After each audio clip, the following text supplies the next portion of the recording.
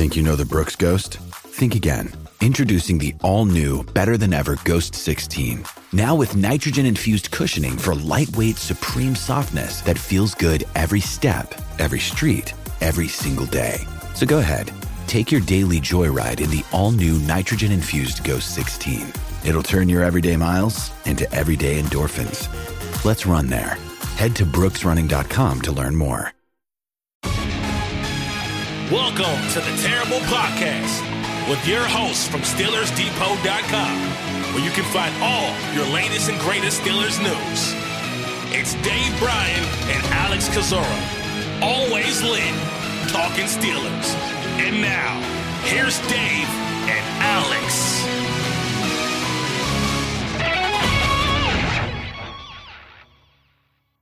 Welcome to the Terrible Podcast, Season 14, Episode 31. He's Dave Bryan. I'm Alex Kozora, SteelersDepot.com. Thanks for being back with us here this Monday. Steelers Nation, as the Pittsburgh Steelers coming off just a horrible, no good, very bad, whatever adjective you'd like to use is appropriate. 30-6 loss to the Houston Texans. Pittsburgh dropping to 2-2 on the season. Dave, I would say, to give me your doom, despair, and agony song, but I don't think this team deserves your sultry tones right now after this just miserable performance. Offense, defense, coaching, it was all one big mess Sunday afternoon. Yeah, I'll spare the folks who are in enough misery probably as it is to hear me belt out a couple of lines of that Texas-sized ass kicking, right? We've seen a couple of very complete losses by this team, and saw one, obviously one of those yesterday there, and felt like 49ers part 2, so to speak there. But all right, it is our duty to carry on and tell the people what we observed and bring them up to speed on the news and all like that. So let's get after it.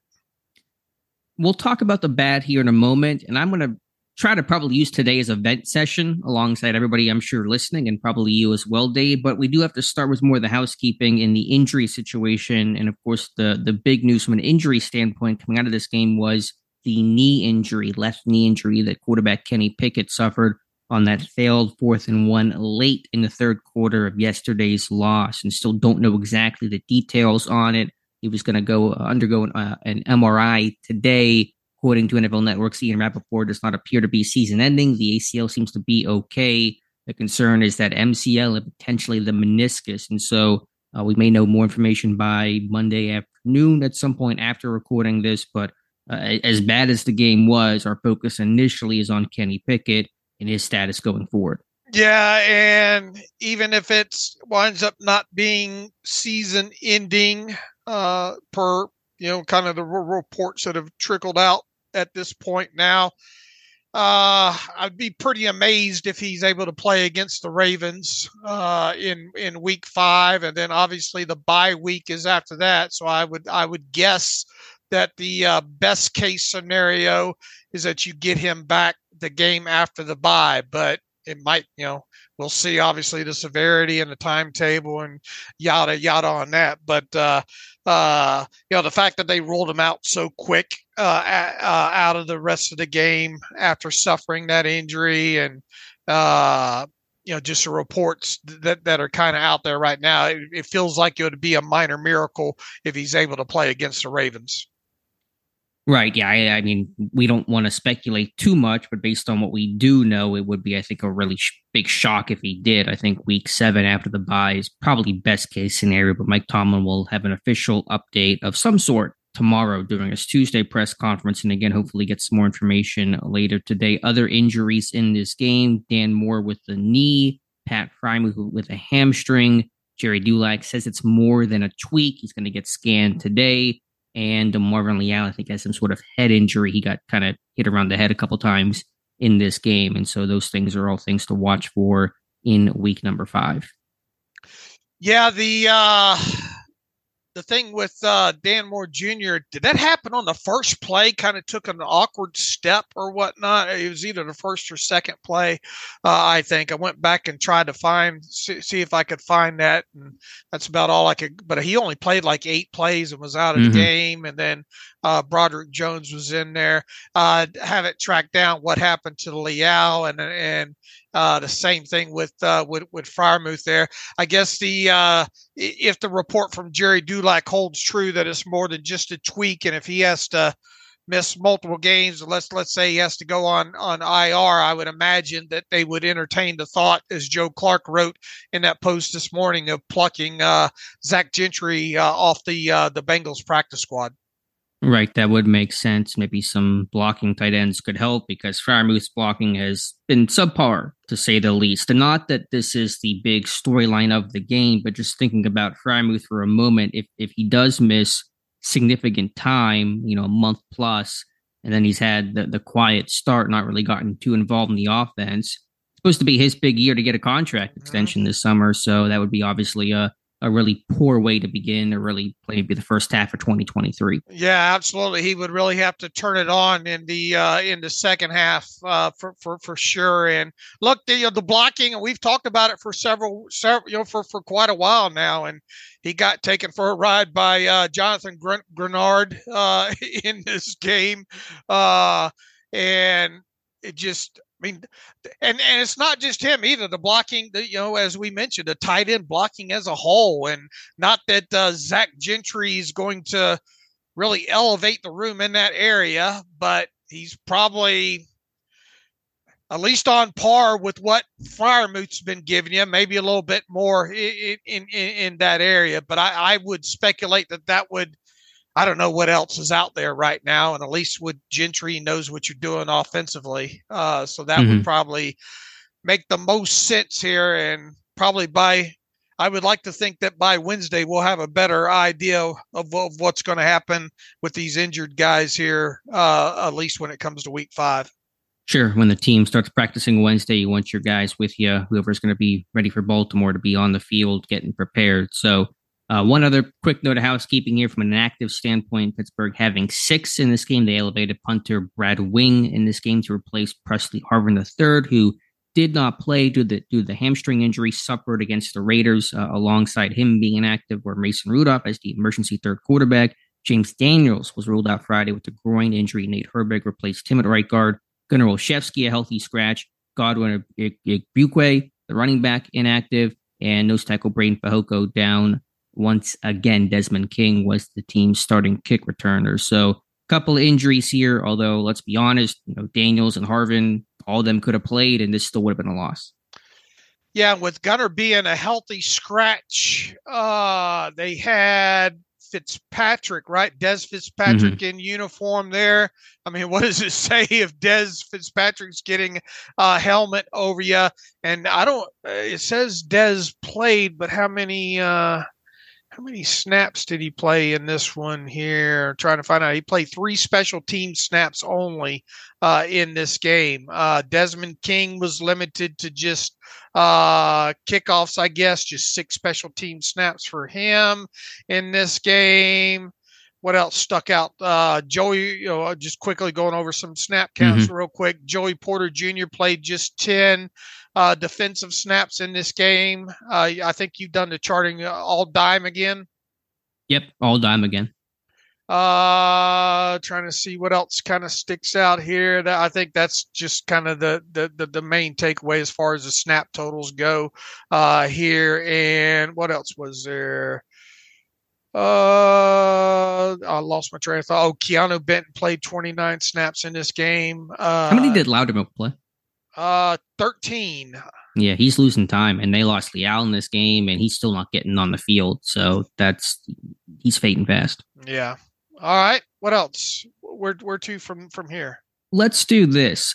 I want to vent it out here in a moment, but let's talk about the good, which is a short conversation and a 30-6 loss. But let's talk about what we liked about this game, and then we can just be angry at the rest of the podcast and talk about what we did not like in this game. So I thought the 2 main positives from this one: Alex Highsmith getting some pressures, especially on third down. He had a relatively easy matchup facing a third-string left tackle who had never played a snap offensively in the NFL, let alone started a game and looked like it on a couple of rushes. And Najee Harris, I thought, ran super hard. I think you had the all 22 clip of the 32-yard catch that he had, and was blocking first, released, and just showing the power there. And they did get the run game going a bit in the third quarter.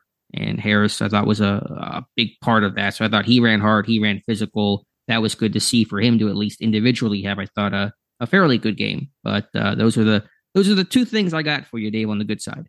Yeah, and I haven't made it to the defensive all 22 reel yet, but it kind of felt from the TV tape that Alex Highsmith probably was, one of the better performers on a defensive side of football. And I mean, we'll have to see what the all 22 says. And, without a doubt, Najee Harris was your best player, I think, on the offensive side of football.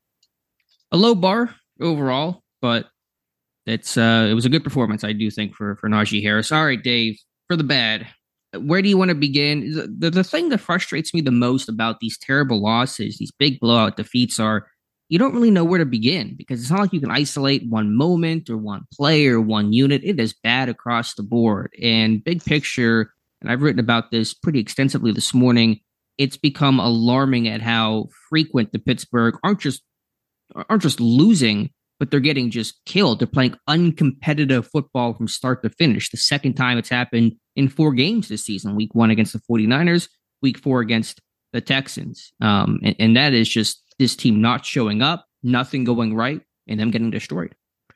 Good luck to Tyler Wise of coming up with a turning point. It might have been the opening kickoff. I think the coin flip.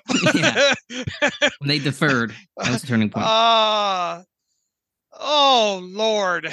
I mean, there's, once again, you defer, and then you can't stop the run, and then the Texans on that first drive try to they shot off both their big toes on both their feet there. They scored 4 times. They did their best to try to come away with just a field goal in that situation there. And then, was it a ticky-tack call on Minka? That's another play that I want to see, from like an end zone view, because I think it might have been.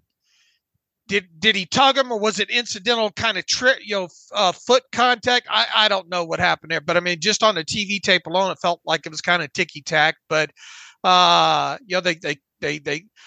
Texans did a good job coming out with that screen game, and then obviously mixing in the run. And the Steelers weren't very gap sound. You have Kendrick Green going downfield and wearing Cole Holcomb as a hat and planting him on that screen game, and it just got off to an ugly start on the defensive side of the football there from the get-go.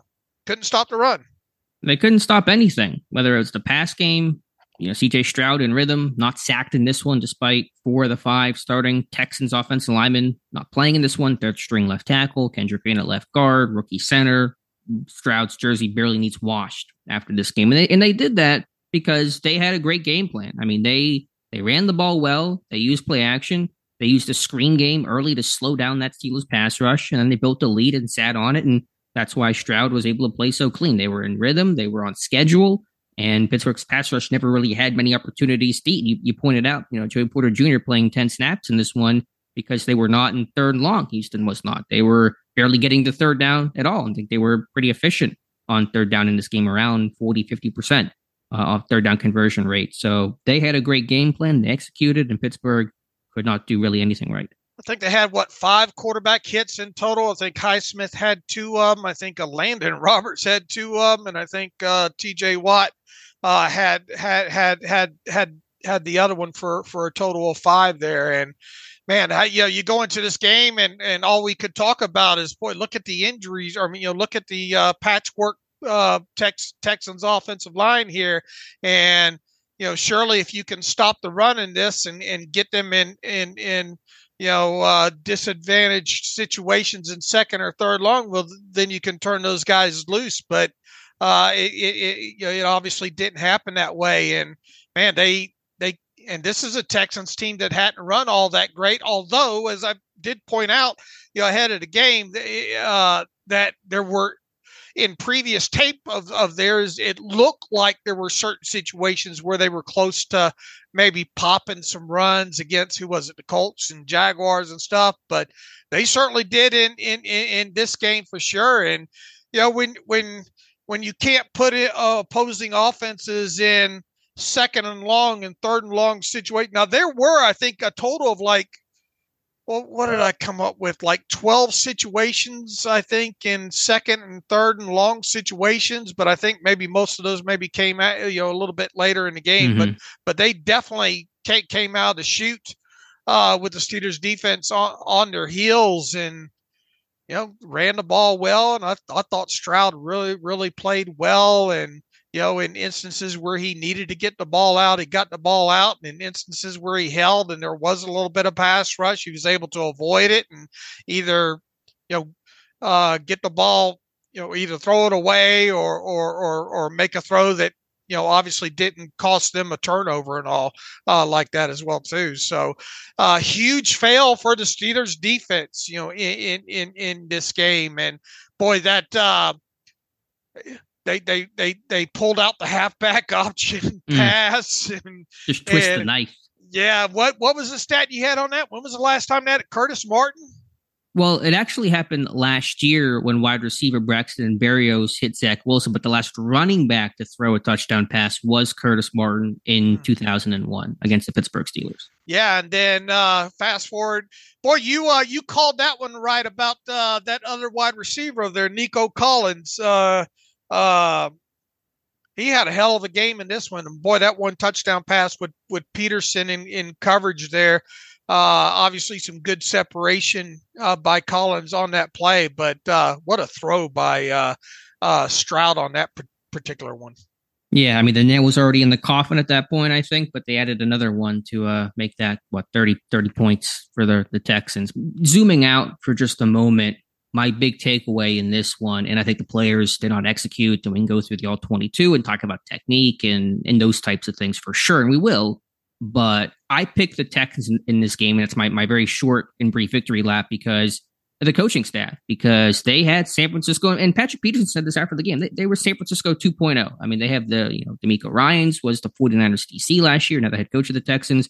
Bobby Slowick was on the 49ers staff last year. He's now the Texans OC. And I just thought from a coaching schematic standpoint, the Texans ran circles around Mike Tomlin, Terrell Austin, and Matt Canada, whether that's, again, offensively for the Texans, using their zone run game, which Pittsburgh has never been as good against stopping zone schemes as they have been more power man schemes like the Raiders, whether that's the play action game, whether that's the screen game to really counter that pass rush well, which they did brilliantly and effectively.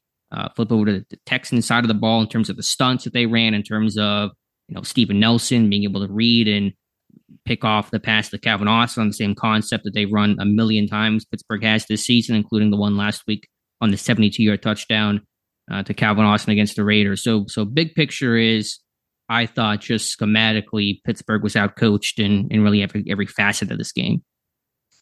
Jesus, I see what you've done for other people, and I want that for me. Amen. The meme for those wondering what that is coming from. Oh, boy, Matt Canada sees something that works, and he tries to put some lipstick on that pig, don't he? Hey, that worked. Let's do it again. That's 4 games in a row, ain't it? They've had to run that shallow cross post play at least a dozen times, literally a dozen times this season. They ran it, I believe, 7 or 8 in the opener against the 49ers. They ran it against the Raiders. They ran it. And I know it's tough as a line to walk because it's working, or it has worked. How do you keep going back to it? When the defenses adjust. And frankly, I mean, there's 2 components to it. The call, probably too repetitive. Pickett's throw was short, underthrown. If that's a better throw, there's a better chance Austin makes that play. It's a decent look they got on that one. But yeah, I mean, it just kind of goes back to the limited menu of plays, and defenses eventually adjust and you get burned on, and you can't run the same play 20 times and expect, it's not college where teams aren't doing the film study and the athletes aren't as good and the football IQ isn't as high. I mean, these guys get paid to do this kind of homework, man. They watch film, and you run this stuff over and over again, you're going to lose. Steven Nelson said it after the game, right? Seen it? And look, if you're going to run that, could that have connected if Kenny tries to outthrow, overthrow? In other words, put that ball out, because that ball did hang a little bit in there, and there was maybe an instance where maybe you're thinking, if that ball's out there, does it have a chance? But I mean, what would that throw have had to been air yardage from the line of scrimmage to even get us talking about that? I mean, definitely if you underthrow it, I mean, that's not going to happen. It was a little bit behind. Calvin Austin's really kind of trying to reach back up over the top of his head in that. I mean, I guess the question is if he lays that out there further, it's either an overthrow or does he hit him in that? Sure. It was not a great throw by Pickett, so I don't want to put all the blame on that play on the play call. But again, you run this stuff over and over and over again. Eventually, defenses are going to catch up. Eventually, your luck's going to run out. The secondary is going to make a play. But really, to the broader point, I just think Pittsburgh was outcoached across the board, not just on that one particular instance. Right. And I think they've been outcoached in every single game this season, even the wins over the Browns and the Raiders. I don't think Pittsburgh's coaching was what won them the game. I think they got a couple of good plays from their personnel or their opposing team. Garoppolo making mistakes, or Watson, getting strip sacked when Highsmith beat Willis off the edge. I don't know the last time Pittsburgh really won a game because of the schematics of it. I mean, I'm kind of getting a little in the weeds here, and I don't want to say this is the sole reason why, but I think this team in a lot of ways misses Brian Flores, because what I saw last year was Flores always doing a little something here, a little something there to kind of give themselves an edge. And there's always be some new wrinkle in, different coverage or personnel grouping or front or structure that just gave the defense just that specific edge to that specific game. That's what Flores is. He really tailors things to the opponent as opposed to a broader based scheme and philosophy. And I think Pittsburgh defensively is missing that. Yeah, it's there's some instances I think you can think that when they have certain personnel packages out there in certain down and distances that opposing offenses kind of know what to expect. Yeah, I mean, for example, on that Singletary touchdown pass, they came out, Houston did, in 13 personnel, because I'm betting they knew based on tape that Pittsburgh would come out with their 4 defensive line, ultra big package, their 4-4 defense, which they did. And that, put fewer coverage guys and took a safety off the field and helped open up that touchdown from Singletary to Dalton Schultz. So it's those types of things where you can anticipate what the defense is going to do, what they're going to present to you based on your grouping, and you can counter off of that. Boy, and they certainly spotted Landon Roberts on the field, didn't they? Yeah, another thing they did, they came out and empty quite a bit in this game. The old Browns script of, be a heavy personnel team, 12 personnel, 21 personnel, and then spread the field and attack the linebackers that are out there in base defense. And Roberts played quite a bit in this game. I thought Quan probably should have played more, but Roberts is kind of one of their base defense 3-4 type of dudes. And they picked on him quite a bit with, seam passes and also perimeter runs, where Roberts lacks the speed to win to the outside. Once again, we always talk about this when it comes to the opposition, but we never talk about it. But once again, Jesus, I see what you've done for other people. Yeah, I mean, look, it goes without saying they got outcoached, period. And it's showing up on both sides of the football. And man, you get this through 4 games on tape now, and other teams are obviously going to pick up on this moving forward as well. Here is, moving forward here. So it's a wonder this team's won 2 games, to be honest with you. Yeah. I mean, they were, close games and 4 offensive touchdowns, 2 of them of the 70-yard variety. It feels like, didn't I say this the other day, like a 70-yard or bust kind of offense here? At this point, and man, we're going to jump all over the place here. But what about? Well, I was going to. It doesn't feel like that. It is. It's literally the offense right now. No rushing touchdowns in 4 games. What happened to bully ball? What happened to we're going to run the ball? We're going to be effective. They can't get in the red zone. This is the first time since 1990 they have not had a rushing touchdown in their first 4 games. If they don't have a rushing score against Baltimore in Week 5, it'll be the first time they've ever had that kind of a drought to start a season. I mean, it is just bully ball and. That's all been talk. It's been no action. it feels like the offensive identity is I know Calvin Austin's down there somewhere. Yeah, F it, Austin's down there somewhere is not a long-term scheme. That's not identity, is it? What'd you think about Sparrow Ditas of CBS Sports during the game, saying one thing that Matt Canada said to us when we sat with him yesterday at their hotel? They're not quite built to come back from big leads. I'm glad I was sitting down for that news whenever he presented it, because a big shock on my face. I mean, it's accurate, but also Pittsburgh is like the worst first half team ever, and so they're built in a way that they literally can't win, apparently. Yeah, they. Okay, we all know that, but do you have to do you have to go run around telling people that at the team hotel and turn around and use it on for them to use during a broadcast there? All right, offense. Man, Broderick Jones looked rough in there, didn't he? You've seen the all-22 more than I have. Don't get me wrong. The whole offensive line look. I struggle coming up, and I've made it through 3/4 of the all-22, and I struggle trying to tell you who was probably the best offensive lineman, and I think it might have been Chukwuma Okorafor. But that is not a contest you want to particularly win, I'm assuming. Right. Okay. It just, there were once again a few instances in here, but we saw some moving guards a couple of times in this one. We saw the crunch work well. One time on the Jaylen Warren run. Saw Najee hit some things up in the middle and break a couple of arm tackles. A little bit in this game here.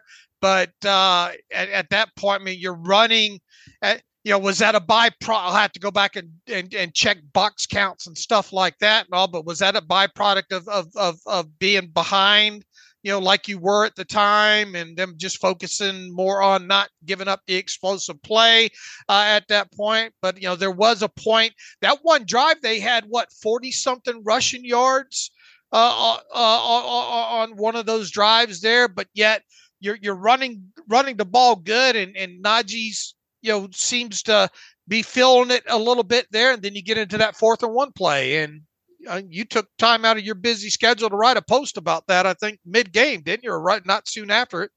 Right after the game ended, because I wanted to write about it so badly, but I also knew all the post-game stuff was coming in. So I've never written an article faster trying to get those thoughts out there. I called it his most miserable decision ever. And I know hindsight's 20/20, and if plays work, then everyone gets praised for him. That's how coaching goes. But it's 4th and 1. Your run game has been effective this quarter. Najee's run well. It's been physical. You've finally gotten some traction with your run game.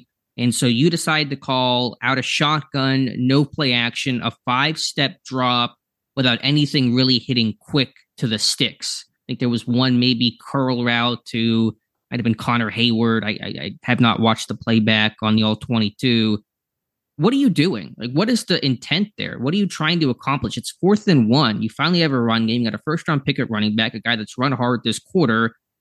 What is the goal on this play? Get the first down and move on. I mean, I think every 4th down decision in this game in the second half was terrible, whether that's Tomlin kicking field goals, punting, or the actual time they go for it, that they come up with that disaster. And then Tomlin's talking about, though, they respotted the ball. It was a longer yard. Who cares? Half-yard, run the ball, get downhill again. You're the bully ball team. You're the, we know the type of team that's what Mike Tomlin said all offseason was, we're not hiding the type of team that we're trying to build. And then on 4th and 1, when you test those types of things, that's the call you come up with. So, and then of course, Kenny Pickett gets hurt to put the cherry on top of that terrible Sunday. So, yeah. I just don't understand any aspect of that.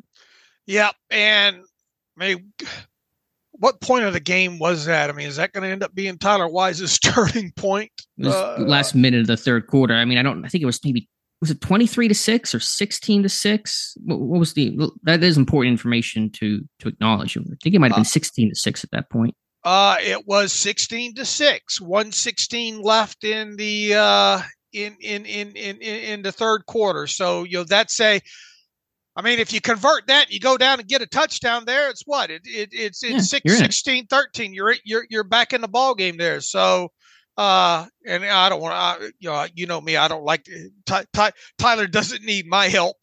He does such a great job on these posts, but I do find myself, especially in games like this, trying to figure out, wonder which way Tyler Wise is going to go on that. But that might be a good candidate to be the turning point. As bad as everything was up until that point, right? Sure. Yeah. I mean, as bad as it was, your defense did get a couple stops, held them to a couple field goals, got some second half punts. I mean, you felt like you had a chance to get back into that game. Can you rationalize any reason for that 4th and 1 play call, Dave? None. Zero. Nope. Even if it works, I have a feeling everybody's thinking, "Ooh, I think we'll be going." Yeah. They got lucky there. You know, what are they doing? You know. I mean, if you want to, and I'm being charitable here, but if you want to run a boot or a play action or even the sprint out, okay, I can get that because, you know, it's designed to be quick and catch the defense off guard and get the first down. But I mean, it's a 5-step drop. And what were the route combinations? I think everything was spread out. Everything was past the sticks. I just don't understand what you're trying to accomplish there. You're not even taking a shot to the end zone like the Raiders did. You know, if you're going to take your shot, then take your shot deep. You're playing like it's 3rd and 7 or 4th and 5. Mm-hmm. I don't know. Curious call for sure. What do you think about the play of Pickett up until the injury? Generally poor overall. And again, I need to go through the all 22. I thought he missed some things. I know we can probably debate a bit about that Connor Hayward, Allen Robinson decision. To me, going back and Connor was never going to be in the picture there. To me, it felt like Kenny's mind was made up. And it feels like the corner left that with the anticipation that Kenny was going to go to Allen Robinson on that. Now, Kenny got popped by 2 guys on that play. Mm-hmm. And it just, I think if you look at all angles of that, he's staring down Robinson.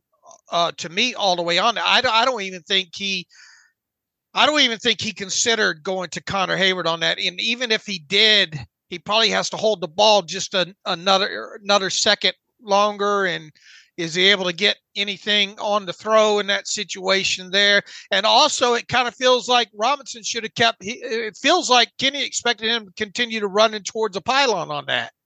If you look at the ball placement on that. And I almost wonder if Robinson keeps going on that, if maybe that can get completed. I agree that he locked on to Robinson. The question is, should he have done that, or could he have moved to Hayward? It's a smash concept. I think if there is any quote unquote excuse for Pickett, it was the pressure. I mean, pressure influences poor decisions, and there was pressure in the face of Pickett on that play. So that's probably the biggest defense you can have. I mean, I don't think no matter where you try to put that ball or what route Robinson runs, that's going to get complete. You got 2 corners driving on that underneath throw. Sure. So, I mean, again, it's a moment of Pickett locking in to that first read and just ripping it, and that's been a habitual issue for him this season. And I think even if he's not so locked in, what Najee wide open leaking out to the right side, you know, and obviously he would have had to look off quickly and reset and all like that to play. You know, that was probably the opposite place. I mean, it was opposite play side anyway, there from that concept there. But it also feels like by the time Hayward's coming out of the top of his route there, that Kenny's already made the decision where he's going with the football. No, I agree, but I think that's part of the problem. It's a smash concept. You might read that low to high. You know, if the cornerback is going to sink, then you're going to throw the curl. If he drives, you're going to throw the corner. And the corner, there was miscommunication, it appeared. But Nelson's driving on Robinson, so throw to the corner, throw the back pylon. And Pickett didn't. I mean, the pressure probably played a role, but I mean, Pickett at least has to, I think, attempt that throw to Hayward. To me, of all the, if we're speculating egregious, decision making, but by Kenny, that there were a couple others earlier in the game. I thought to Pickens that he should have ripped it on. Did you see both those up on the Twitter machine? I went through a couple clips. I assume it's on your timeline somewhere. Yeah, see if you can look at a couple of those real quick in there. Off the top of your head, can you just kind of describe one of them? One of them was that in breaking route where looks like he has the window and the defender's back is to him. Feels like one of those. I'll have to see. The one where you say "Rip it, Kenny." I'm looking at this one right now. Well, that's one of them. That's the first one I came across. And here, let me send you the other one here real quick. Yeah, I mean, I'd have to go back through and see his eyes and see the progression. So I can't say probably with certainty. I see what you're saying. The other one there with the defender's back to him. It feels like it feels like that's. I mean, it's got to be an anticipatory throw, But there's a window there. The defender's back to him. I mean, what's the worst thing that happens there? Yeah, I mean, they hit that last week on Pickens off of play action. It looks like the same play call just at first glance here. I mean, it's a tight throw, but you're right. Defender's back's turned. And then Pickett goes right for some reason into a lot of pressure, which is a worse idea. So kind of compounding problems there. Yeah, I don't think Pickett played well in the underthrown deep ball to Kevin Austin. We can talk about the repetitive play calls, but there's a actual throw component to it. And Pickett, I thought was short on that. And just, again, unproductive, just not able to put points, not able to convert on possession downs, can't start early. It is really hilarious that, as you mentioned earlier about the Matt Canada, we don't play well from behind, and yet they're the slowest starting team you're ever going to find. And so it's like, okay, it goes back to identity. Who are you? If you understand that you don't play well from behind, and yet you have the worst opening scripts in football, you're one of the worst teams on first down in football, which they are. They're 4.6 yards per play. I believe that's 28th or so in the NFL through the first month. Nothing that you're building is winning football. Right. You're not your opening script that you're coming out with plus another 10 plays.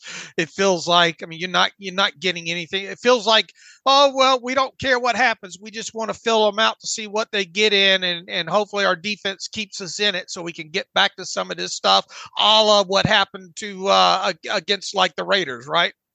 Exactly. And when your defense can't do that, or the dam finally breaks in the second half, then you get these big blowout losses, which are becoming so frequent. But I really just see. But even like we just stated there, I mean, we're talking about the end of the third quarter at 16-6. You're not getting blown out. I mean, no. It feels like it on the TV tape, but I mean, quite honestly, you should probably have been down 21-0. But you weren't. I'm saying the dam broke in the fourth quarter. Right. When they, just got messed up there. But you're right. I mean, the Pittsburgh model is play really good defense, win low scoring affairs, keep a lid on things, try to have your defense win early, let your offense get into a rhythm in the second half with more tempo, more passing, get back into the game that way. That's how they play literally every game that they've ever played in the last 5 years. It's just close, get down early. Defense steps up, makes some plays, gets some stops in the second half. Offense puts a couple drives together, win it in the last 5 minutes. I mean, that is the model of every single game we've experienced. Now, with Kenny, there were a couple of nice ball placements. I mean, the extended play and the one to Najee Harris, I'm not sure how he fit that one in there. And then Najee, very good after the catch on that one. And then the one into the end zone to George Pickens. That was very good ball placement. And you put that there, giving your guy an opportunity to make the play, and George Pickens couldn't make that one.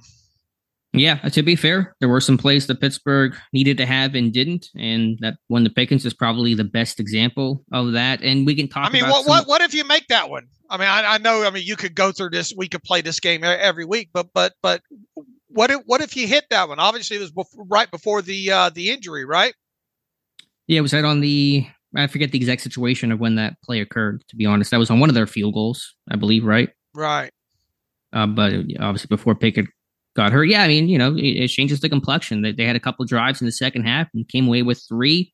What did you think of Tomlin kicking the field goals in those situations? It was a 4th and 2. I think he kicked the first one on, and then I believe a 4th and goal from the 5. I might be misremembering slightly here, but what were your thoughts on those decisions? I think that just comes down to him thinking that he can trust his defense from that point of the game moving forward, and that they'll get it figured out on offense. That's the only takeaway I have from it. Maybe. I thought it was less. It might have been part trusting his defense, but does he trust his offense? Does he trust his OC to come up with a good play on 4th down? And based on the 4th-and-1 play they actually ran, maybe Tomlin was in a way right to kick the field goal, because if you don't trust your offense, your OC, to come up with a good play in that, big money weighty moment, then you kick field goals instead.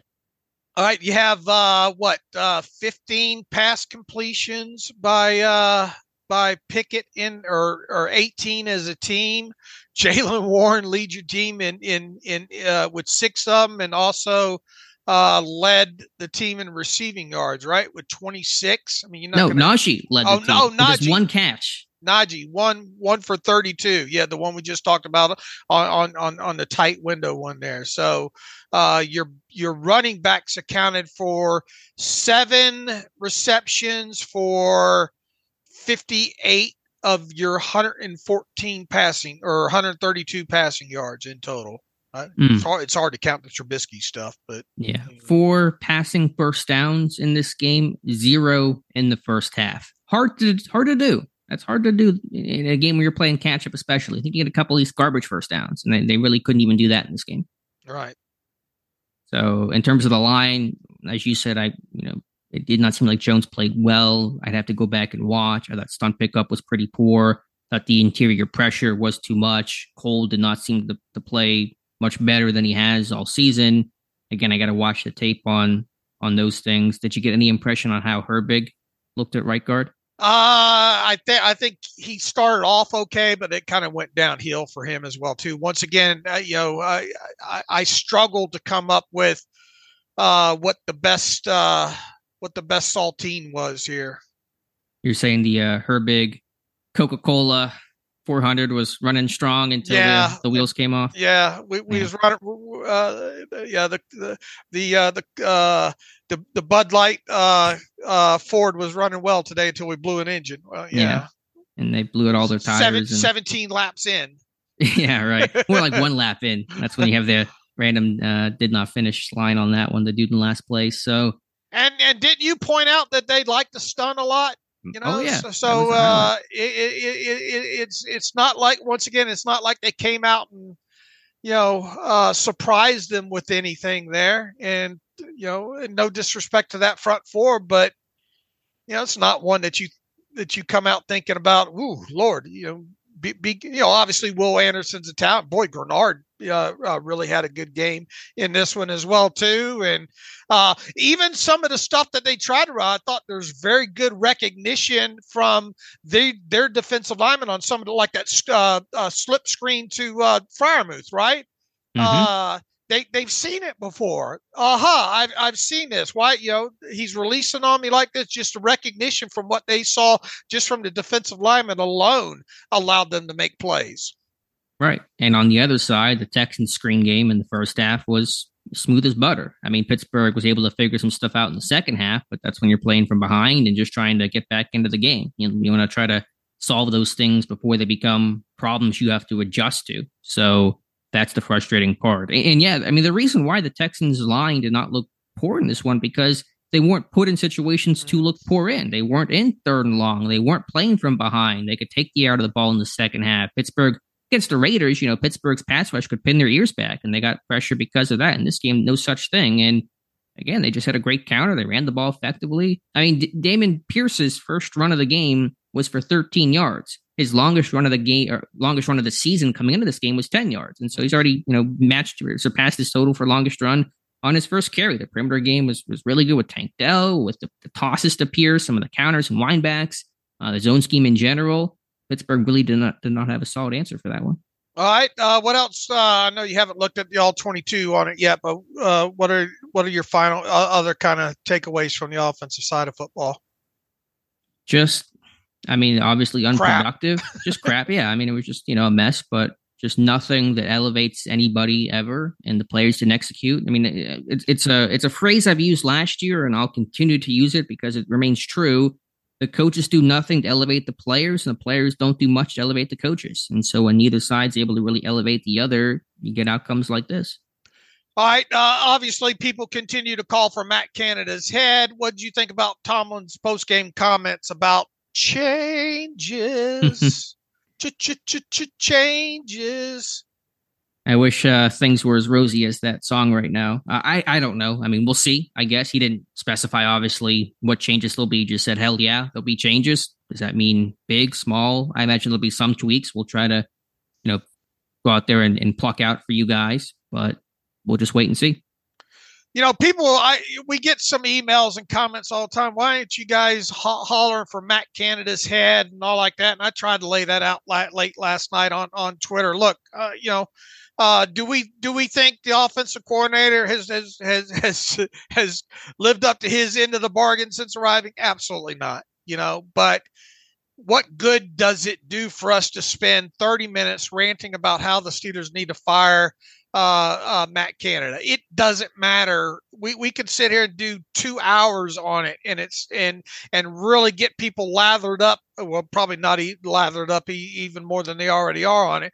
But I'd rather spend my time breaking down why this looks like crap instead of worrying about stuff like that probably isn't going to happen. And once again, it was Groundhog Day back to last year again. People keep asking me, well, what are the chances of them firing Matt Canada?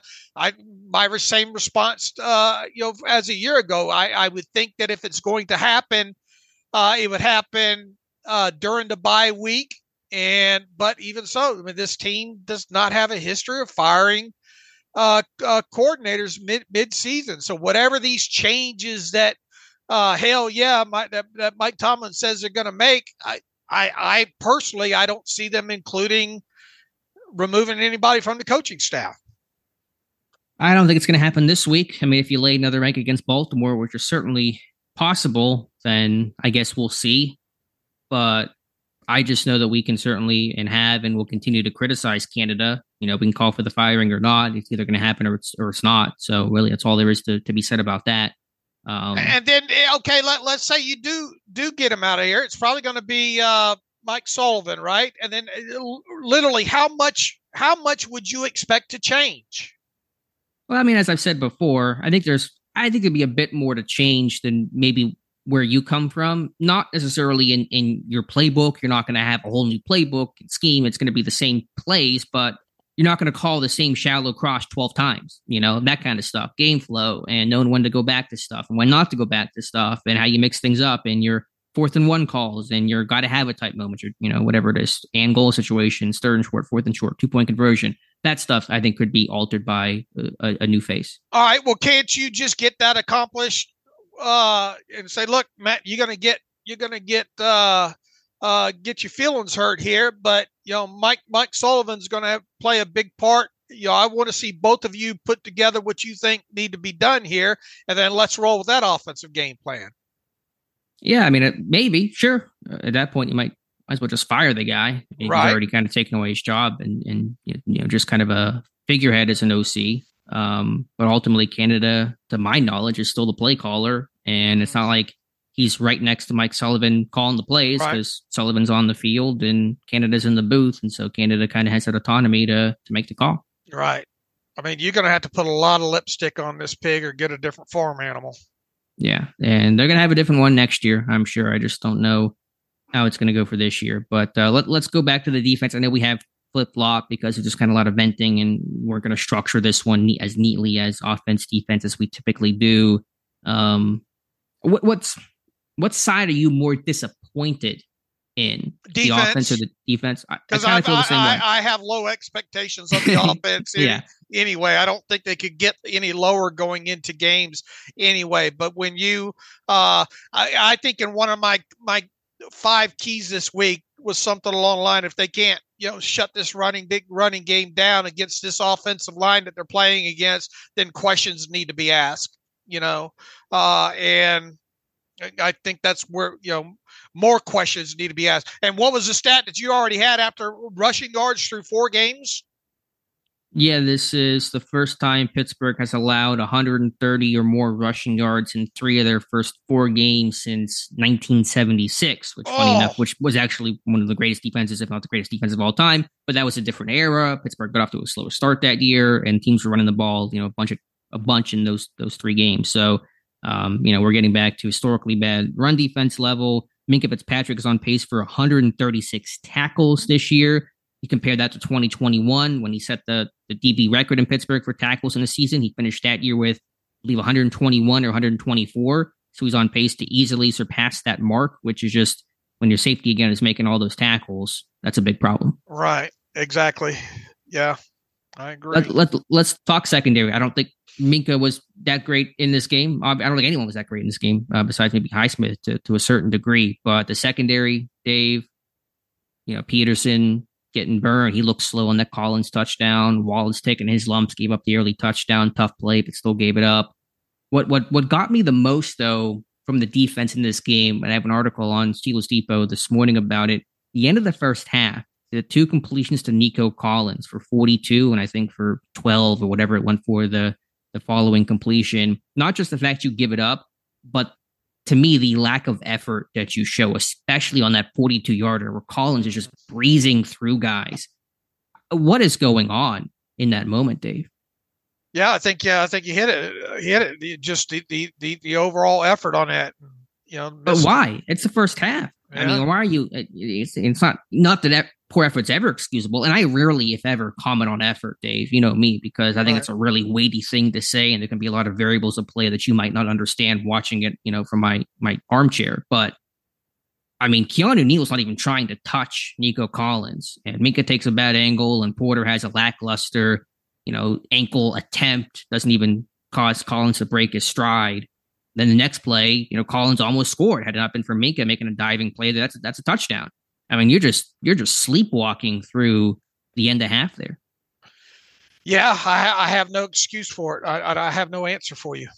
And that is inexcusable. You can play bad, and that's one thing. It's not good, obviously, but that's a separate thing. But when you're just out there appearing to not even really care or show much effort, that's a whole different concern. Yet you turn around at 16-6 at the end of the third quarter still, Sure. And look, they gave up far too many explosive plays again and missed tackles. I'm sure Josh Carney's going to be busy this week trying to sort through all those. So, yeah, I mean, to go back to your original point there, I mean, which side of football are you or am I most disappointed with coming out of this game? It's easily the defense. No, I understand it, and I tend to agree, just because you felt like that was going to be the stronger unit that could really make some hay up front. In terms of changes, just to go back to that, since you mentioned it, besides obviously firing Canada or moving the team to Albuquerque, what changes do you think you're most likely to see from this coaching staff, from this team against Baltimore? I don't know if they were going to see. I think they're going to still toe the company line probably one more week on Joey Porter. I mean, it's time to get him on the field if you want my opinion now. But I'm not convinced that change will happen this week. Who comes off, Peterson or Wallace? I'm thinking Wallace. Yeah, I'm thinking Wallace, and I think I've said as much, in previous episodes as well too. And look, I mean, would it kill you maybe to put Fehoko in there against the run at this point? In certain situations, you're already taking snaps away. I mean, it's not 1-for-1, but I mean, look, Loudermilk and Armon Watts are just also Rands at this point, right? They're not giving you anything. No, and Loudermilk's low snap count in a game where Leal gets hurt reflects that. So I think you saw Benton actually play some right defensive end in their base 3-4. I believe that was probably a bit more related to Leal's in-game injury there. But I think you have to have Fehoko up for this game, even knowing that the Ravens could run perimeter stuff, and Lamar's a athletic guy that Fehoko might have a tough time trying to tackle. But you need some pluggers, you need some good run defenders in there. I think, if Leal's out, then you dress Fehoko, Benton maybe play some more defensive end. You get some, moments where Adams and Benton are on the field together, Fehoko getting more snaps at nose tackle. I think that's one obvious thing this team has to do. Other than those two guys we just talked about, I don't know what else you can do. Offensively, do you think? I'm not even sure what, I don't even know what changes there are to make. I'd have to think about it and sit in it for a moment. I mean, just at first blush, Cole's not getting it done at center. I mean, do you when Daniels gets healthy, do you consider putting Daniels at center, or do you see what Nate Herbig has at center? You know, I mean, I hate to use the excuse of could it get much worse, but could it? You know, when it comes to center specifically there, and I mean, look, once again, I'm struggling to even tell you who out of the 5 or even 6 for that. I mean, Dan Moore only played 8 snaps. I'm struggling to tell you who was the better offensive lineman in this one. You know, and Sure. well, another thing, once again, especially with Freiermuth now out now. I mean, you have more of a reason, I think, to run 11 personnel. I mean, I'd go out all 11 now. I mean, they're not getting it done, for the most part. I mean, they did bust that crunch play, and there was maybe one other one that I thought was blocked up pretty nicely there. But I would spread things out and try to get everything done out of 11. Yeah, I'm probably with you. There's not really a tight end to call up. I mean, you could, like you said, pluck Gentry potentially, but it's not, he's not going to be this dominant Matt Spaeth type of blocker. Yeah, offensively, I really don't know what changes to make. I mean, does Broderick Jones just remain at left tackle? You kind of work through the growing pains, obviously partly dependent on the extent of Moore's knee injury. I have no idea how serious that may or may not be, but do you just roll with Jones from now on and just let him take his lumps and hope he gets better throughout the year? That at least seems plausible. Yeah, as I always like to say every offseason now, these things have a way of working themselves out, right? Especially when you get some of these guys on the field. I mean, I think now's the time to go ahead and pull the plug on Dan Moore. Yeah, and again, we'll have to see what the injury is and kind of work from there. Other than that, I mean, we'll assume for the moment Mitch Trubisky starts. How much does that change? Will this team push the ball downfield more? I do think, and it's not been spoken about enough, even by myself, that one big reason for Kenny Pickett's struggles are teams are taking away the sideline throw, the one-on-one, deep shot, the Pickens down the right sideline, whether it's a jump ball or the back shoulder. They've rarely gotten chances to throw that this year. Did a little bit against Houston. There was the one, I think, DPI on Shaq Griffin on a 3rd down. But really, there's not been many opportunities to take those 1v1 vertical shots. And that's the type of thrower that Pickett is. That's where he likes to put the football. And defenses have taken that away, forced him to do something else, and he's been uncomfortable because of it. Yeah, I would hope that if Trubisky does start, that they try more of this quick game stuff to the middle of the field. But how long have we said that? Yeah, and Trubisky is a guy who likes to push the ball downfield, so I don't know for sure if that's going to be their operation. But I think they're going to try to take some more deep shots because it's kind of, as you said earlier, they're kind of this feast or famine team. They hit the deep ball. That's how they get their offensive production. It's how they move the football. How many explosive plays does this team have through 4 games now? Of 20 yards or more, run or pass. Right, is that right, the criteria? Right. I can look it up here if you give me a second.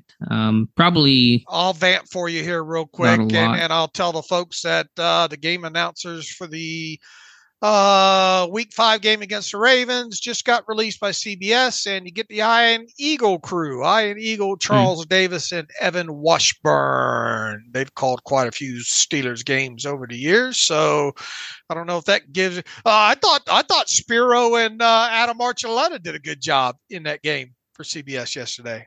Yeah, I didn't get a whole lot to work with, but they did just fine. Just let me hit the button here, and hopefully I'll be able to pull everything up. Where would you guess Pittsburgh was at in terms of number of explosive 20-plus yard plays from scrimmage? 15. They're at 12, which is, eyeballing it, we'll call it bottom third-ish in the league. Some of that's been some garbage time. I gave them too much credit. Yeah, they're tied with the Falcons, the Jags, the Jets, and the Bucks with 12. The Bengals are the NFL's worst with 5. Who would have guessed that coming into the season? How many do the Texans have? Houston has 17. That is one of the top marks in football. Does that include the Steelers game? It does. Okay. Yeah, the leaders are the Dolphins with 25, followed by the Chargers with 21, and the Lions and the Rams with 20. Look, you've got to be able to manufacture explosive plays. You know, you've got to figure out a way. We've talked about that way too long as well too. So it's just it's asking a lot for this. What did we say at the top of this season? The defense has got to play well, and they've got to be able to run the football, right? And for the most part, they hit. I mean, well, not for the most part. In totality, they haven't been able to do either one of those things. Correct. And again, a bad self-starting team, whether we're talking first quarter, first half, or first down, just to reconfirm the numbers, 4.4 yards per play on first down this season. That is tied for about 28th in the NFL, which is actually better than the last 2 years when I believe they were 32nd and 30th or somewhere around there, but still horrible on first down. All right, special teams. Time to start winding this thing down, I think. Yeah, it was the least offensive part of the game. You know, Boz was fine. Wing had some good hang times. The distance was probably not always as good as you wanted it to be, but he talked about coming from the XFL where it was kind of more hang time oriented than it was distance oriented. Desmond King probably took a couple out he shouldn't have taken out, but these aren't reasons why Pittsburgh lost the game. Yeah, you would like to also see Miles Boykin keep that one from going in the end zone, but you know, bounces are bounces. Yeah, that was, he should have had that one, I thought. But again, not something to really harp on coming off of this game. All right. What else? My other kind of big takeaway here, Dave, is, and again, I wrote about this morning, is the frequency in which Pittsburgh is losing in non-competitive fashion. Since week 12 of 2021, over the last 28 games, they've lost 6 of those games by 22 or more points. Basically, they're losing 1 out of every 5 games by, blowout fashion. And these aren't even, the game was close and the other team pulled away late with a couple of fluky scores. It's 41-10 to the Bengals, 36-10 to the Chiefs, 38-3 to the Bills, 35-13 to the Eagles, 30-7 to the Niners, and then Sunday 30-6 to the Texans. From 1998 to 2020, they only lost 6 games by more than 22 points. That's now happened over the last 3 seasons. And to see Pittsburgh not just lose, but lose in such just destroyed fashion is really alarming. It really is. Another hell of a pull by you there. 19 what?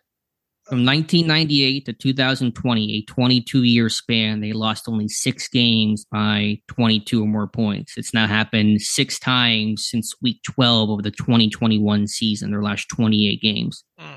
Over that, since 2021, they've now tied the Giants for the most losses of 22 points or more. So when they lose, they're just losing really, really badly. All right, shall we? We got a lot of emails in here. There's no way we're going to get to all of them here. Shall we try to tackle a couple of these? I have a NASCAR harness I'm strapping on right now. But yeah, let's get to some reader emails and close out today's show.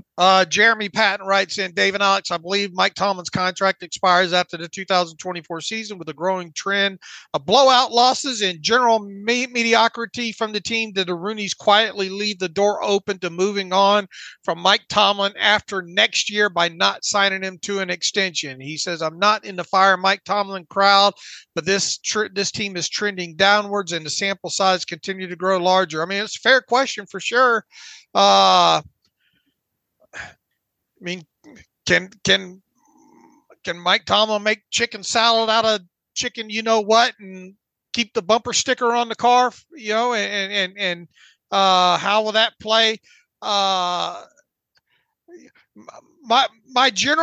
overarching feeling right now is that that nothing's going to happen with Tomlin, at least in the immediate future here. Now, obviously, you got another season to go here, but I mean, we'll have to see if he gets that extension anytime. Obviously, it's not going to happen in the middle of this season, right? So if it was to happen to be after this season, and then if he doesn't get one, would he be essentially playing for his job in 2024? I guess. Yeah, I really hadn't given it much thought. I mean, I tend to think about those types of things after the season when the whole thing's in the can and you can really look at what happened. I mean, if I I know this won't be popular, and I'm not trying to lead with this, but they are 2-2. And if they do beat the Ravens, which seems like a big task, but Steelers-Ravens games it would are be always pretty classic close. Steelers to win this game Sure. 13-11, would it not? It would be 100%. it would be vintage Steelers to come off of this game. Because what is his record off of these blowout losses again or something? Yeah, you had the stat. It was really good, right? Yeah. So, I mean, this would be typical Steelers to mess around and win this game against the Ravens. 1,000%. And if they do, then they're 3-2. And would they technically be the AFC North leader at that point again? Because they would have the win over the Ravens? I think they would. I guess they would. So the sky's back up. So, not that I don't think this is a very good team overall. I don't think they're able to sustain and they're going to, really be able to compete long-term this season, but we'll see what happens against the Ravens and of course the rest of the season, and then take a view of things whenever January rolls around and we can probably better, for me at least, revisit that discussion. All right, from Mexico, out to Mexico we go. Luis Diaz from Mexico City, obviously frustrated with the ugly product. My questions are, besides Bruce Arians, do you remember any other position coach or coordinator under Tomlin that has become a head coach or a star coordinator? I mean, his coaching tree seems to be non-existent, and that might reflect not good coaching. I know Tomlin is a great motivator, but does not seem to be a great X's and O's guy. And number two, which stand do you agree more with, the coaches to adapt the scheme and game plan to the roster they have, or to force the players into the system you want to implement, despite not all players being in the best position to succeed during the learning and adaptation process? I mean, look, I always think that the goal should be to put your scheme and your game plan around your players' strengths, but I mean, obviously they haven't done that in quite a while.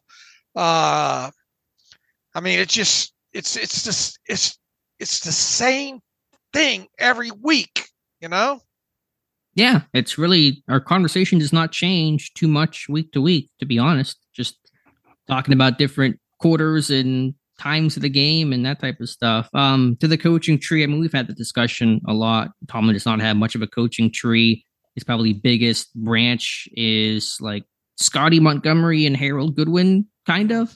But there isn't much of a tree. It's not really something I'm thinking about too much in the middle of all this crap. I understand the broader points you're making about lack of good assistants and all that kind of stuff, but there's a whole, broader discussion about him hiring more older guys and not making a lot of changes in general to the coaching staff. I mean, there's a whole bunch of ways we could probably, delve into that. But to answer the question, his coaching tree is pretty bare.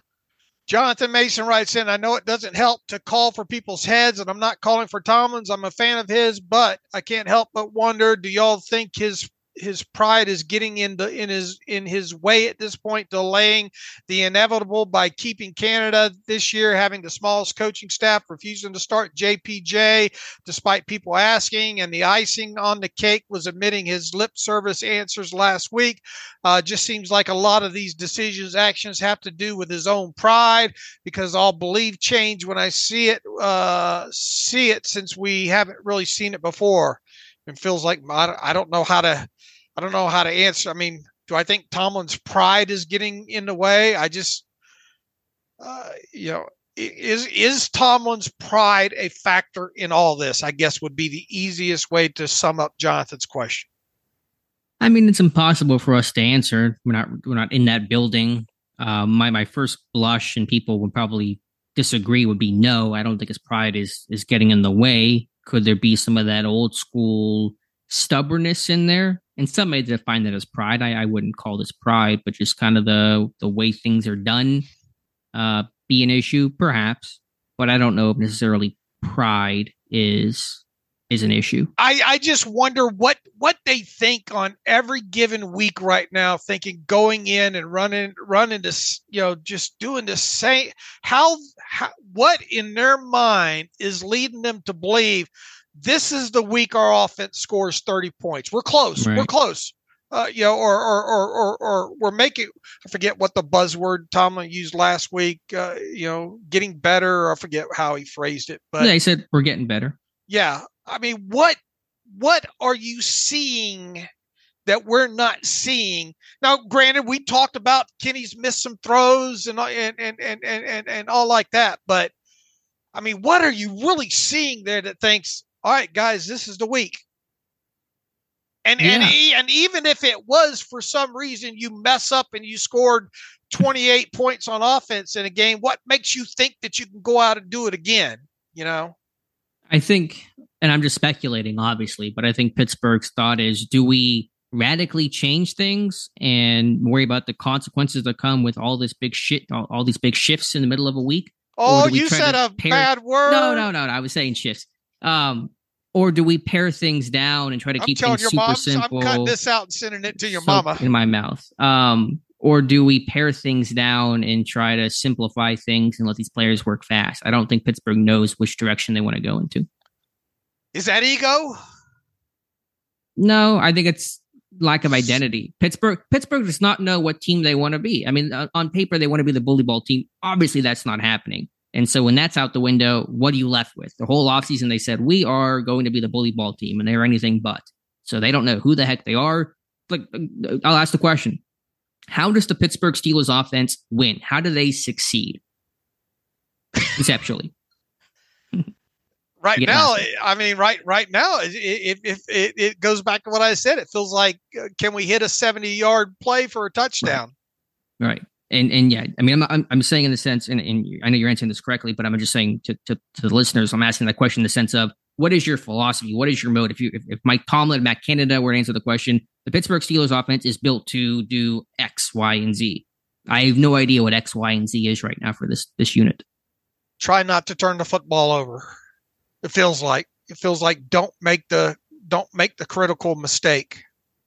Right, which was the model the back half of last year, and it worked. It worked really well. They went 7-2, but they could also run the ball well, and they stayed on schedule, and they were more productive on first down. They had a great third down offense, better in the red zone, and those things are not happening this year. It goes back to their identity is that they have no identity through 4 games, and it does not feel like this is going to change this year. 100%, and that's the big picture issue. Is there is no identity for who the Steelers offense is and really who they want to be. They have an idea, an inkling of who they want to be. Again, that bully ball team, but it is certainly not proving that way out on the field. It feels like every game plan starts with Tomlin saying, we got to stop the run. If we stop the run, everything else will fall. Our defensive guys will make some plays. And in other words, I think the game plan every week, the underlying number one thing at the top of the board is stop the run, period. Sure. Agreed. And then if we do that, everything else will come out in a wash. Who cares? It feels like who cares about 2 through 7? Just stop the run and everything will be okay, boys. But then what is the thought offensively? I guess is that idea of we'll get some turnovers, we'll get some good field position, and 16-10 our way to victory. Yeah, that's what it feels like. Yeah, and right now the run defense is among the worst in football. Robbie writes in, hi, Dave and Alex. Wow, that was bad. With all the focus on Matt Canada's awful offense, is it saving Pat Meyer from some criticism? Look, if Matt goes out the door, Pat's going with him, and probably most everybody else on the offensive line or offensive coaching staff for that matter. Yeah, I mean, I think typically assistant and positional coaches sign 2-year deals. So Meyer, I believe, would be in the second year with the team. So I assume his contract, again, speculating, but I assume his contract runs through this season. So if there's a time to make a change, that would be. And if I bring in a new offensive coordinator, I want him to shop for his coaching groceries, you know? Mm-hmm. Oh, yeah, I'm sure there'll be some other changes. I don't know if they'd clean house 100%. I mean, I think Alfredo Roberts would stay. Maybe Eddie Faulkner would stay. I don't know what contracts are for some of those guys off the top of my head. I'm going to be a little revisionist, but why didn't this team just dump Canada last year in the offseason? When 2022 ended? And I have the tweet saved. I'm gonna have to do the continuity, right? Yeah. Look how was that working for you, Pittsburgh? Yeah. They have continuity for sure. Oh, it sucked last year. It's sucking this year. They're really good at keeping that consistent. But I had the tweet whenever they essentially said that Canada's going to return. I said, well, can't wait for Canada to have a middling season and then get fired and Pickett to have to do the OC thing next year. And we're going down that road right now, except it's not middling. It's bad this year. Let's see. Criticism for Meyer. This line has been heavily invested in for 2 years, and look here. I'm not even going to make it through all this email here. Here's the thing: they're going to have to. Who's going to be the center in 2024? Maybe it's not way too early for that, but they're going to have another center, and they're going to have to have another tackle, I think. In here. So this is going to be like a 3 or 4 year change overhaul of this line, right? You think a core force gone after this year? I think there's a possibility of it. Do you even want Dan Moore as your right tackle right now? I mean, you don't even, and it's still early in Broderick Jones. I mean, it's too early to make a call on Broderick Jones, but the returns haven't been, he's going to have to get some time in and all. Yeah, that was his first game essentially. And all, but I mean, it feels like it's just more than one center away from this offensive line being good, I guess is my point. Sure, it's not just on the center position of why this line has struggled, far from it, but I think Cole has been a notably ugly spot, and I think you put center pretty high on the list of team needs for the 2024 draft. Let's end this with an interesting one from Cosmo Moore. I don't want to talk about the game. There's been enough misery. How do you two consume the game? I struggle to just keep up with watching and following you guys on Twitter. I don't know how you guys watch, tweet, make the little instantaneous videos. Do you watch the Steelers on one TV and have Red Zone on a secondary TV? Or are you 100% focused on the Steelers? Are you guys doing your Twitter machine on a computer or a phone or tablet? Your logistics are far more interesting than this dumpster fire of a football team. I'm 100%. I don't have Red Zone going while the game is on, and I do Twitter all on desktop, and I have an amazing setup that I have via TweetDeck that helps me see other things going along with news and obviously big plays from other games. So just my own setup alone with TV, TweetDeck alone. And then I keep the media NFL site play-by-play in another tab that's easy to access. And it helps me memorize games by putting the play-by-play in on Twitter as much as I can. I probably do that 2/3 of the plays throughout the game. That helps me kind of memorize the game that way. But I will tell you this. I absolutely have to watch the TV copy again as soon as I can get my hands on it after a game, because I miss so much. Now, Alex is more like a color guy. He doesn't have to really keep up with posting on Twitter. And I do Twitter more for the fans and really myself as well, too, because I think it helps me memorize games there. But Alex has the ability to watch and analyze more in real, and Alex catches stuff way earlier, a lot of things way earlier than I do as far as the live viewing of the tape. But even so, I mean, we both agree that, man, we got to get our hands back on that TV copy as soon as possible.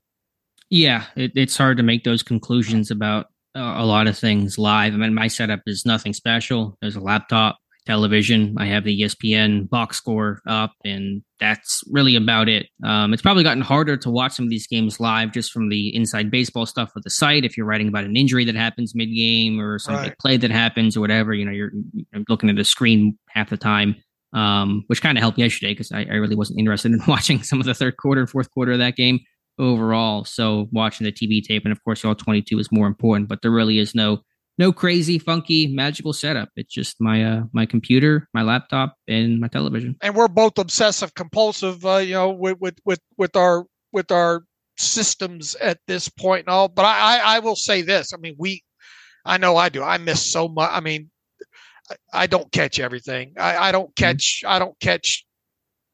2/3 of probably what if I just sat there and just watched the game that I'd be able to catch. So, I mean, it's not perfect. It's just what we do. And I guess it works to some degree, but look, we're both clamoring to get to that TV tape. And I usually try, depending on if it's a night game or whatnot. Like yesterday, I was able to make it through the TV tape twice before I went to bed last night. And then, boy, I can't wait to get my hands on the all 22 as soon as it comes out as well, too. So, I mean, not many people care about how the sausage is made on our end. Let me just ask you real quick. Do you have a time, a day when you prefer watching the all 22? I like watching it at night when things are slow, the news cycle is done. I can just really lock in on the all 22. Oh, well, look, the single best day of the week is that Tuesday night, I think, after, let's say, a Sunday game, Yeah, absolutely. Put it on the big screen, Chromecast it. Now, look, I'll have that thing running all the time. So, whenever I'm not doing anything site related, I can just look up and watch a couple, 3 or 4 plays in a row, and that kind of thing. So it's constantly running with me. But I think Tuesday night, let's say for like any game on a Sunday, the single best night of the week for me is Tuesday night. Okay. Yeah, I'm with you. I just take any night just because it's hard for me to watch during the day because you're constantly clicking off because of news or just the flow of the day. And so whenever things are silent and it's nighttime, you can really just, I think, really not just, as Mike Tomlin would say, not just watch the tape, but study the tape.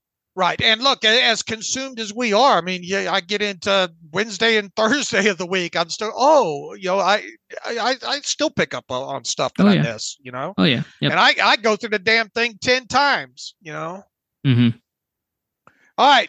That's a good place to end it here about an hour, almost an hour and a half in. Let me see maybe if I got one more for the people here to make this an even 90 And just a reminder, no live stream tonight. We was not planned to have one tonight, but just for anyone wondering, that'll be scheduled for next week after the Ravens game. Todd Jensen writes in, I can only imagine the emails you were getting. It's a long season. It sure seems like Tomlin isn't having the team prepared. They are getting out coached early on. All of that can be fixed to a degree. Biggest concern, Dave, you always said you need to see Kenny play 20 games to determine what he's going to be. It sure seems like he's not developing. He has actually regressed a bit, he says.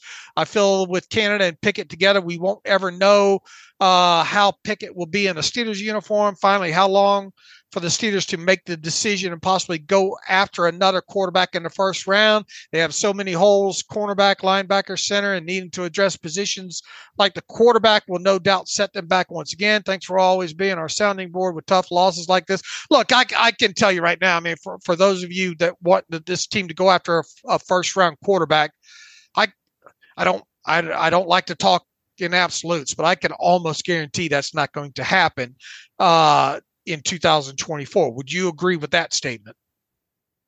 I think they'll stick with Pickett another year. I think it becomes a more relevant discussion of should they look for a franchise guy? Do you believe Pickett has started now 16 games? He's basically played a full NFL season, and the numbers are just surface level, but the numbers are 11 touchdowns, 13 picks, 62.4% completion rate, adjusted net yards per passing attempt of 4.65.